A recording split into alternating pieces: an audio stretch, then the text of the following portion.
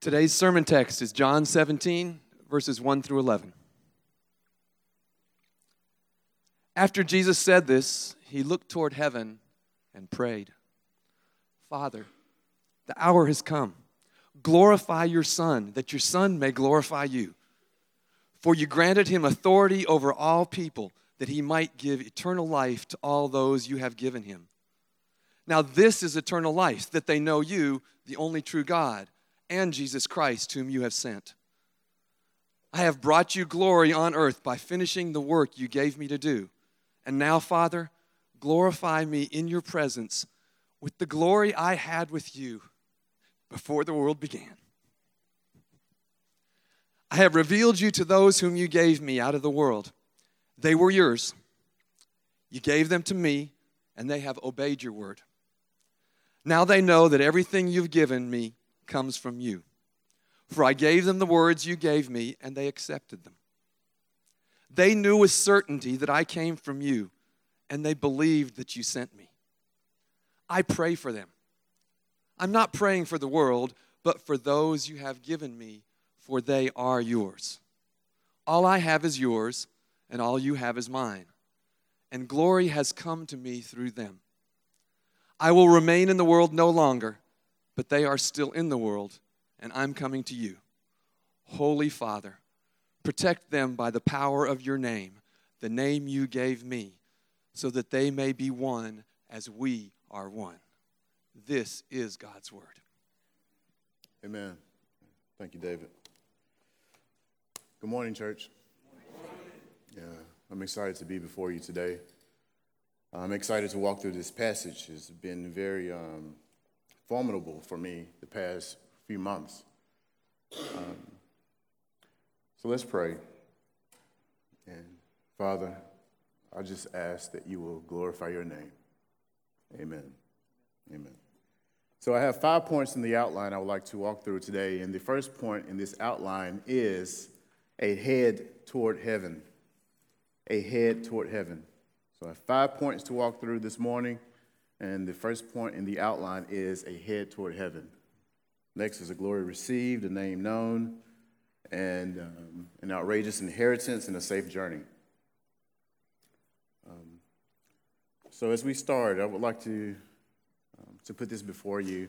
I believe as disciples of Jesus, we must learn how to cultivate an awareness of God that becomes the way we perceive the world.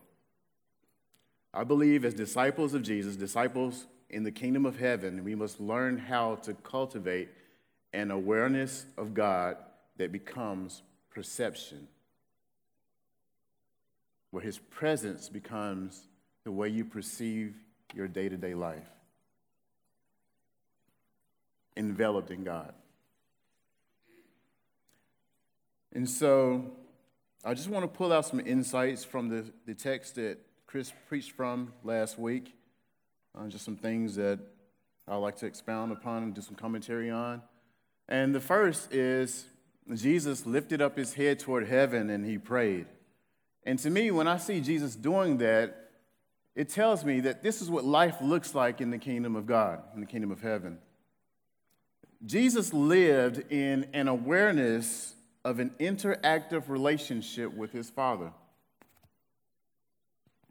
Jesus lived in an awareness of an interactive relationship with his Father, a relationship experienced in a physical and tangible world. An interactive relationship with God is working with him and he's working with God, his Father. Psalm 73 verse 28 says, "It is good for me to be near to God." It is good for me to be near to God. And I say to you that the nearness of God is your good. It is good for me to be near to God, and I say to you that the nearness of God is your good. Just as an artist sees the canvas as the context for a painting, even so, Jesus saw his day-to-day life as the context for his interactive relationship with the Father. He saw it as the context for experiencing the kingdom of God, and so should you. Your day-to-day life is a conversation with God. That's what it is. Your day-to-day life is a conversation with God. So Jesus lifts up his head toward heaven and he prays, and he's not praying to a God who isn't there. He's praying to a God who is there, a God who fills heaven and earth. So where is the kingdom? The kingdom is where God is ruling. And so the question we must answer is, where is God ruling? Is he ruling in my life as a person who has embraced Jesus as king? And if he is, that means that your life is the context for an experience with God. Are you following me?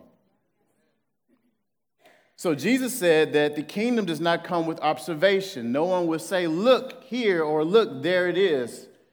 He says, the kingdom of heaven, the kingdom of God is in your midst. It's here, right here. But you can't see it. You can't experience it unless you're born into it.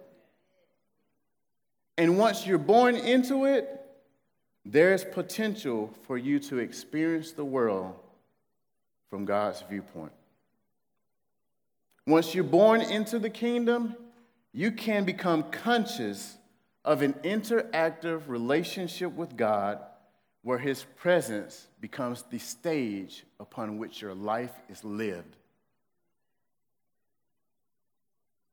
Once you're born into the kingdom, you can become conscious, aware of an interactive relationship with God in which his presence becomes the stage upon which your life is lived. This is what it means to be born into the kingdom. Jesus says that unless a person is born again, they cannot even see the kingdom of heaven. But once you're born into it, it becomes the place where you live. And that is, your reality is those who have chosen to follow Christ. You were born into the kingdom of heaven. That's what it means to be born again. Remember the scriptures. In him we live and move and have our being. The presence of God is the stage upon which our lives are lived. In him we live and move and have our existence. Jesus knew when he lifted up his head and prayed, he knew that when he spoke, God heard him. He knew that because that's how kingdoms work, with words. Ecclesiastes chapter 8 tells us that the word of a king is supreme. Who can say to him, what have you done? Ecclesiastes 8 verse 4, because kingdoms operate by words. Kingdoms in general operate by words. And so Jesus' conversation with his Father out loud into the open air was a participation in the government of God as a king. Jesus knew that he was acting in concert with the Father and the Father acting in concert with him. Jesus knew that. Psalm 16, verse 8, David says,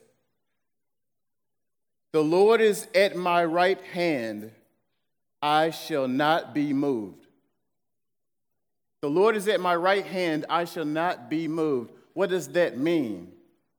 Right hand is a place of power, authority. It symbolizes action. He's saying that I act with God and God acts with me. I will not be shaken. So Jesus knew that he was acting in concert with God, that God was acting with him. He was acting with God. This was an interactive relationship that everybody else was able to look in on. That's life in the kingdom. And so what I submit to you today is that you too, like Jesus, you must adopt this view as well. That your life is a conversation with God in the kingdom of heaven, which is where you live as a disciple of Jesus. Your life is an interactive relationship with the Father. So, saints, lift up your heads and talk with your daddy. The universe is the context for the kingdom. It is the house of God. The universe, all of space is the house of God. Remember the words of our Lord. He says that in my Father's house there are many rooms. The universe is the Father's house. Jesus lifted up his head to the sky, facing the Father in his house, and prayed. The Father hears you speaking to him in his house the way you would hear someone speaking to you in yours.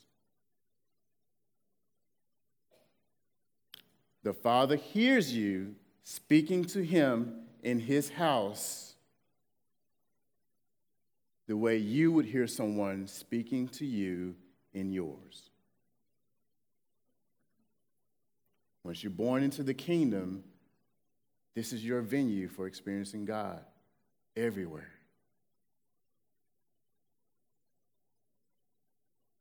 This interactive relationship with the Father and with the Son, Jesus, is called eternal life.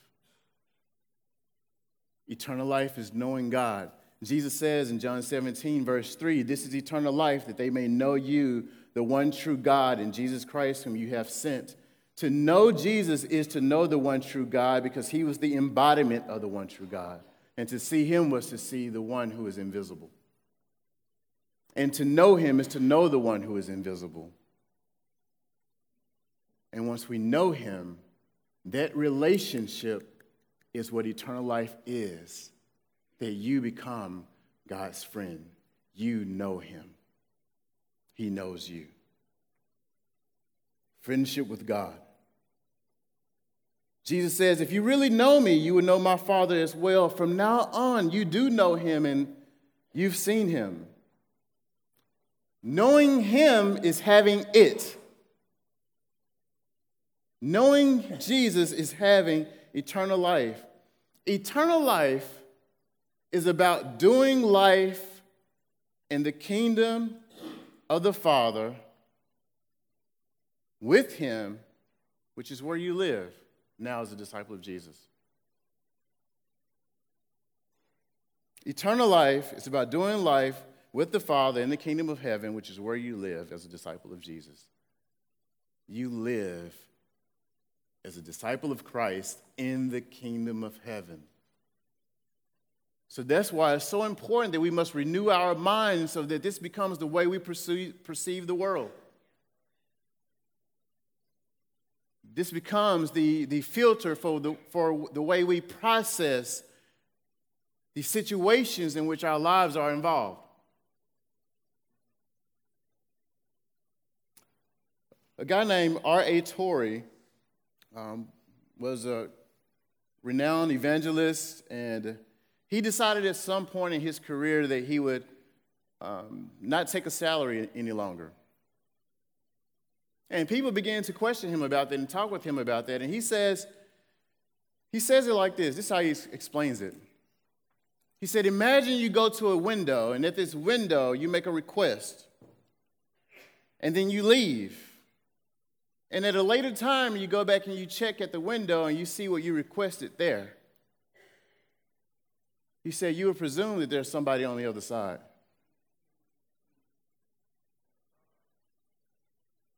Life is an interactive relationship, a friendship with God. Psalm 25, verse 14. It says, the friendship of God is with those who fear him, who respect him, who honor him. The friendship of God is with those who fear him. He reveals to them his covenant. I like how the New International Version begins with this. That's the ESV, what I just quoted. But the New International Version starts with, the Lord confides in those who fear him. What? Is that shocking to you? The Lord confides in those who fear him. He makes known to them his covenant. And when you hear that phrase, he makes known to them his covenant, hear this. He shows them the depths of his commitment toward them. When it says he reveals to them his covenant, he shows them the depths of his commitment toward them. The Lord confides in me. That's what friendship is about, right? Katie and Ashley, you guys are friends. Don't you confide in one another? The Lord confides in those who fear him. He makes known to them his commitment toward them. He shows them how deep it is. You are the friends of God today. And we see that displayed in this passage here, Jesus lifting up his head and conversing with his daddy. There's friendship happening. And that belongs to you. That same relationship is yours. So take notes from Jesus and realize the relationship you have with God. Lift up your head and pray to him. And remember the words of Jesus. He says, I don't have to go to the Father and ask for you. The Father himself loves you. Remember that. The Father himself loves you. Our lives are lived in the presence of God as the friends of God in the kingdom of God. Point 2, a glory received. And we're still in verse 1. Notice this. Look how Jesus prays here. He says, Father, the hour has come. Glorify your Son, that your Son may glorify you.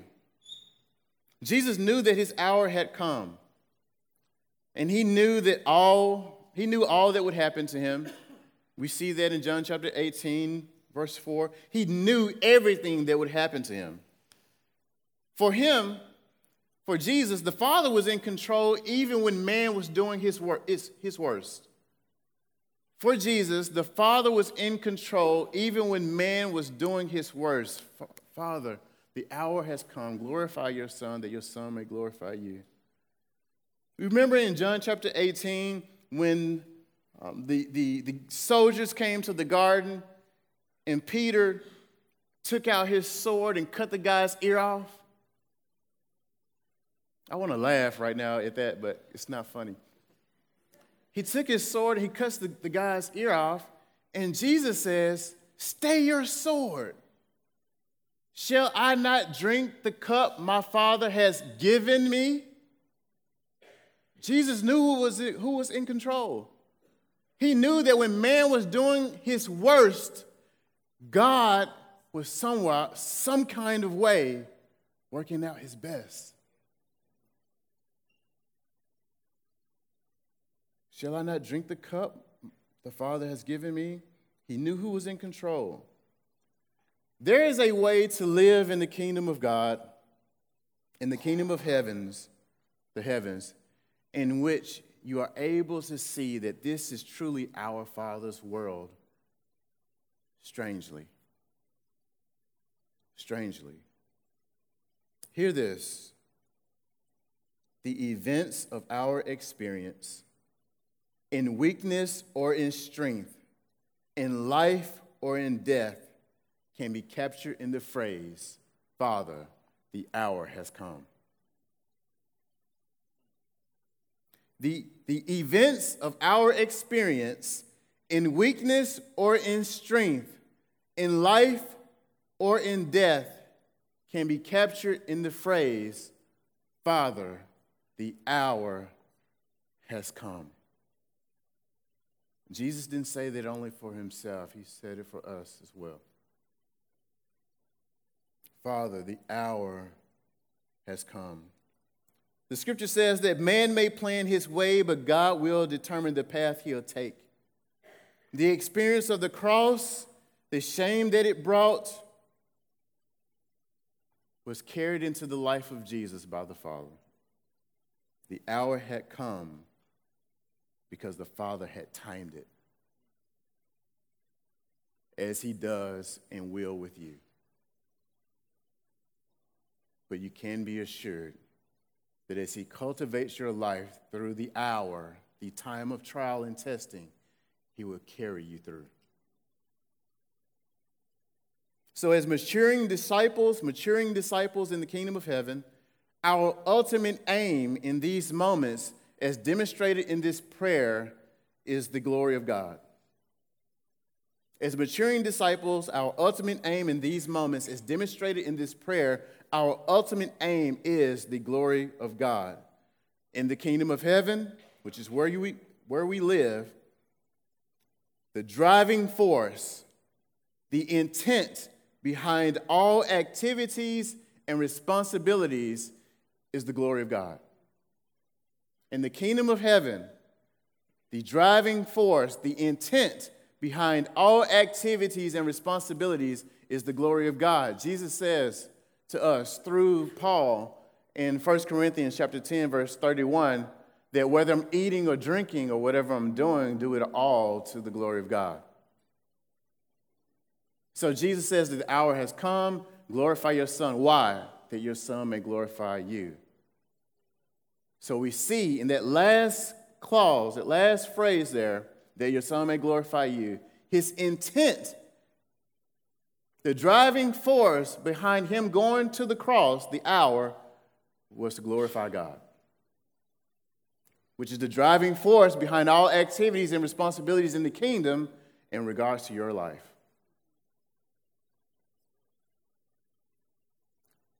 But notice how Jesus phrases this. Jesus' first request is, Father, glorify your Son. So 2 questions popped into my mind as I'm thinking through this text and meditating and being with our Father in this passage. 2 questions pop into mind. Father, glorify your Son. First question is, how did Jesus become glorified? My second question is, can we pray a prayer like this? How was Jesus glorified, and can we pray a prayer like this? So let's deal with the first question. How was Jesus glorified? And the scriptures tells us that if the Son of Man would be lifted up, he would draw all people to himself. That's a moment of glorification. Also, Jesus was crucified. He was risen again from the grave with a body clothed in power, immortal. He was glorified in that. Lastly, Jesus ascended to a place of power, a place of authority, seated with his Father in the heavens. Jesus was glorified in that. So now let's deal with question 2, which is, can we pray a prayer like this? Glorify your Son, that your Son may glorify you. How do you feel letting a phrase like that come out of your lips? How does it feel? Huh? Weird. You want to cringe, kind of, like, just can't do that. Oh. Well, let me throw some things at you. I'm proposing yes. Here's why. Because glory is what we're seeking. Where do I get that from? Hear this, John chapter 5, verse 4. Jesus confronted the religious leaders for seeking glory that came from men instead of seeking the glory that came from God. He confronted the religious leaders for seeking the glory, praise that came from men instead of seeking the glory that came from God. It's amazing. And today, Jesus is confronting some of you for seeking glory that comes from men, instead of that which comes from him. Romans 2:7. Hear this. The Spirit writes to us through Paul, and he says, those who by persistence in doing good seek glory and honor and immortality, God will give eternal life. Those who by persistence in doing good seek glory. Is glory what you're seeking when you persist in doing what is good? Are you seeking honor, immortality? At the end of chapter 2 in Romans, Paul tells us that all of this happens through the power of the Spirit. But that is what you're seeking. You don't know it, but it is. Jesus says, the one who acknowledges me before men, I will acknowledge them before my Father. All of you want praise. All of you want to be acknowledged for what you have done that is good. You complete a project at work with a teammate, and they get up and do the presentation, and they don't say the part that you played in it. You're going to be a little angry. Because you want praise. You want acknowledgement because you have persisted in doing good. But there's a greater praise coming when all of heaven will hear your name because the Son of Man will exalt you before the angels.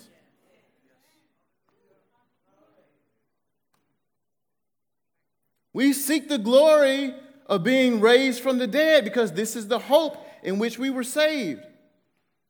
The scriptures go on and say, we know that the present trials cannot be compared with the glory to be revealed.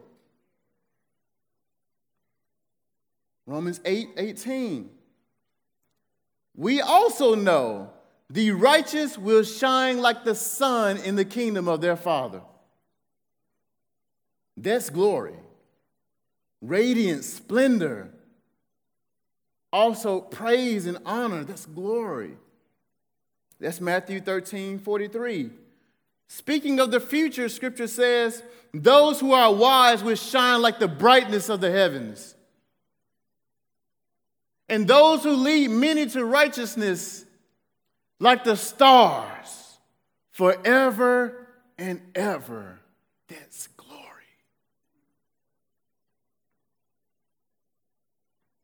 The way God vindicated Christ by raising him from the dead is the same way he will vindicate you who have followed him. Christ in us is our hope, our expectation for being glorified. That's why the scriptures say that Christ in us is the hope of glory. He's the expectation of glory. He's the expectation of the praise and the power that will one day be given to those who have sided with him. Jesus goes on to say, Revelation 3:21, this is amazing. To the one who is victorious, I will give the right to sit with me on my throne, even as I was victorious and sat down with the Father on his throne. Question, how many thrones are there in this verse?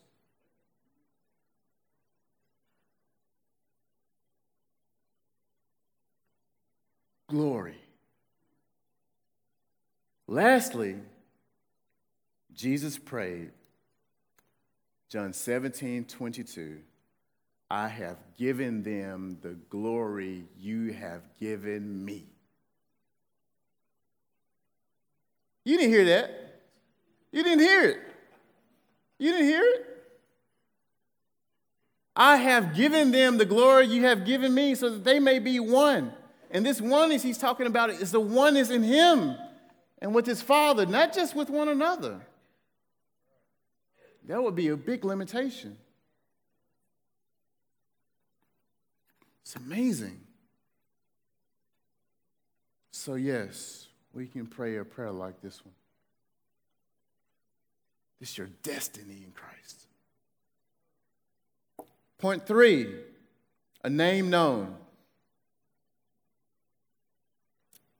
We may land this plane, we may not, but either way, we go get out of here.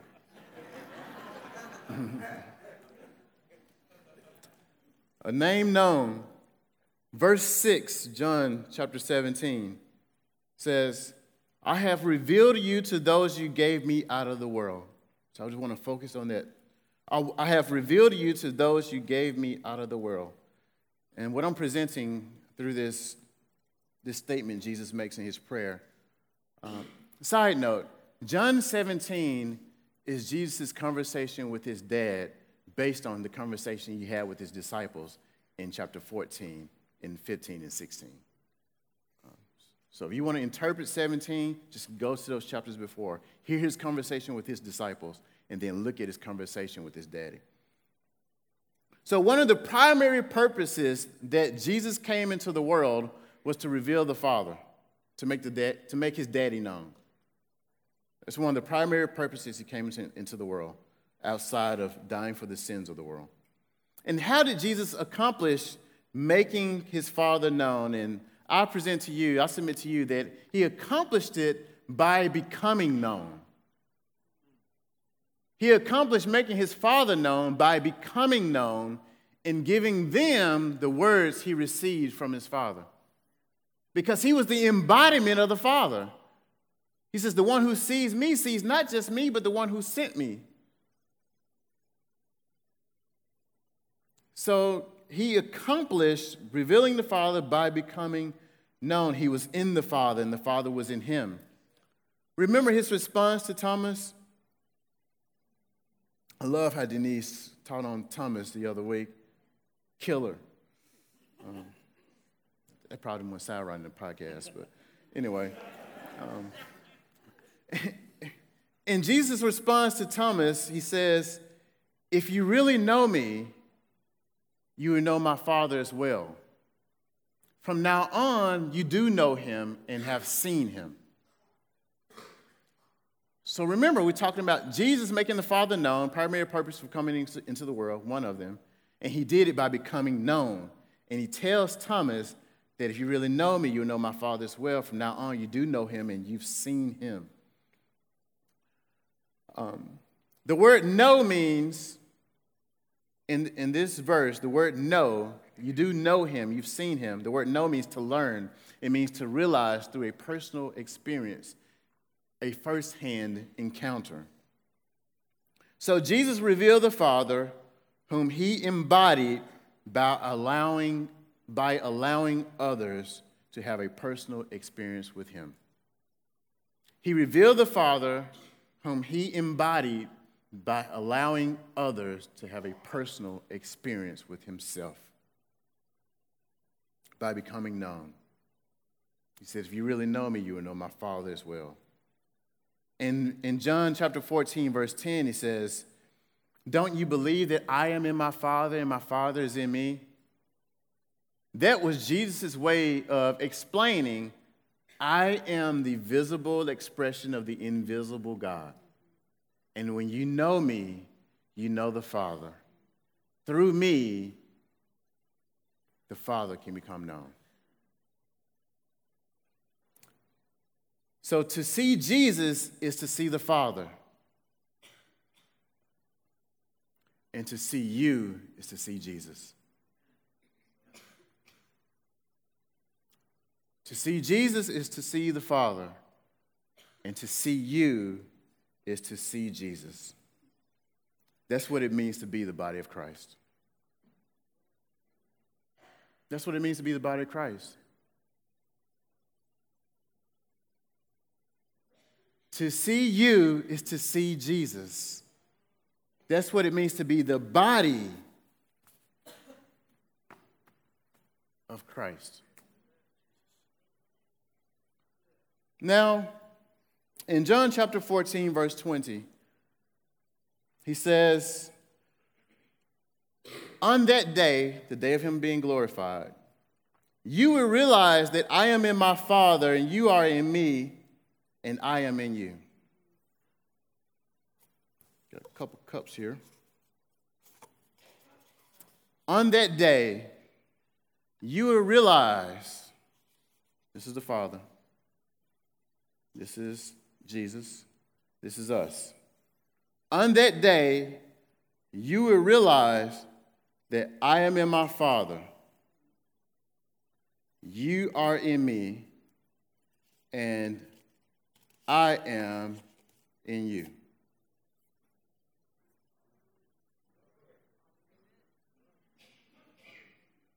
To see you is to see him.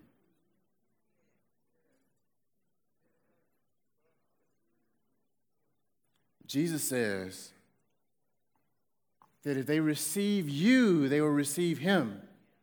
And if they receive him, they will receive the one who sent him. If they obey my teaching, they will obey yours. That's the authority of Christ for the church. It's amazing. So John 14, verse 20, in that day you will realize that I am in the Father, you are in me, and I am in you. This is how Jesus explains us being an expression, the expression of him to the world. This is how he explains it. So I submit to you today that one of the primary purposes for which you have been sent into the world is to reveal Jesus. Just as one of the primary purposes for which Christ came into the world was to reveal the Father, you are here to reveal Jesus. That's why you're here.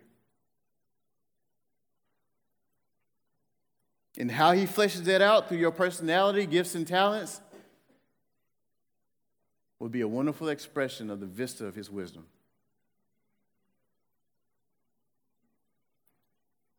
And how do you do it?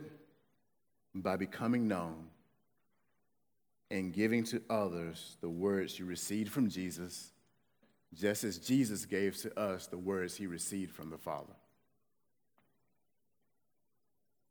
All right. See, what can we do in 10 minutes? All right. Point 4, an outrageous inheritance. This will be brief. An outrageous inheritance. So Jesus says, all I have is yours. Chapter 17, verse 10. And all you have is mine. And glory has come to me through them. What does the Father have? Everything.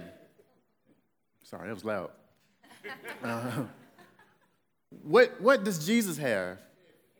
Everything. What about you? You believe that? Right? It's hard.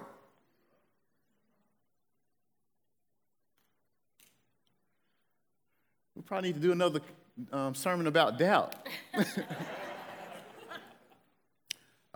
Romans chapter 8, verse 17. It's a wonderful verse. Romans chapter 8, verse 17.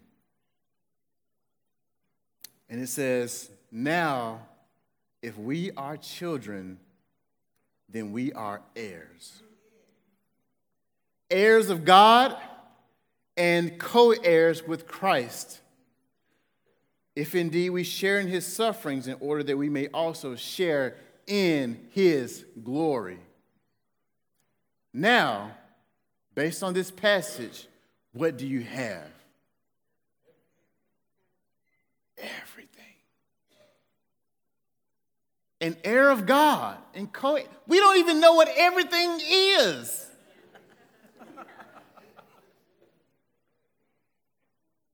But one day you will know even as you are known by him.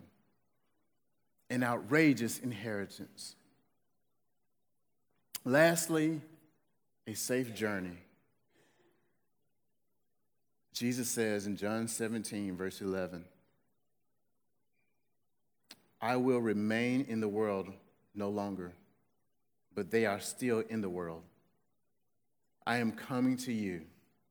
Holy Father, protect them by the power of your name, the name you gave me, so that they may be one even as we are one. What does it mean for Jesus to ask the Father to protect those disciples and even us? What does it mean in this passage here, in this passage? How could Jesus pray that when in John 16, verse 2, he says, a time is coming when those who kill you will think that they are doing a service to God. So how could he pray, Father, protect them by the name you've given me? And then in chapter 16, verse 2, he says, and a time is coming, an hour is coming when those who kill you will think that they are doing a service to God. Implication is you're going to die.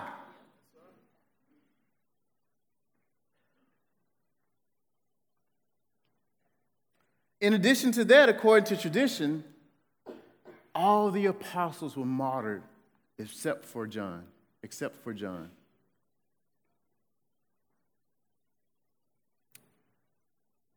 So what I'm understanding is the protection Jesus is praying for is a preservation of their faith.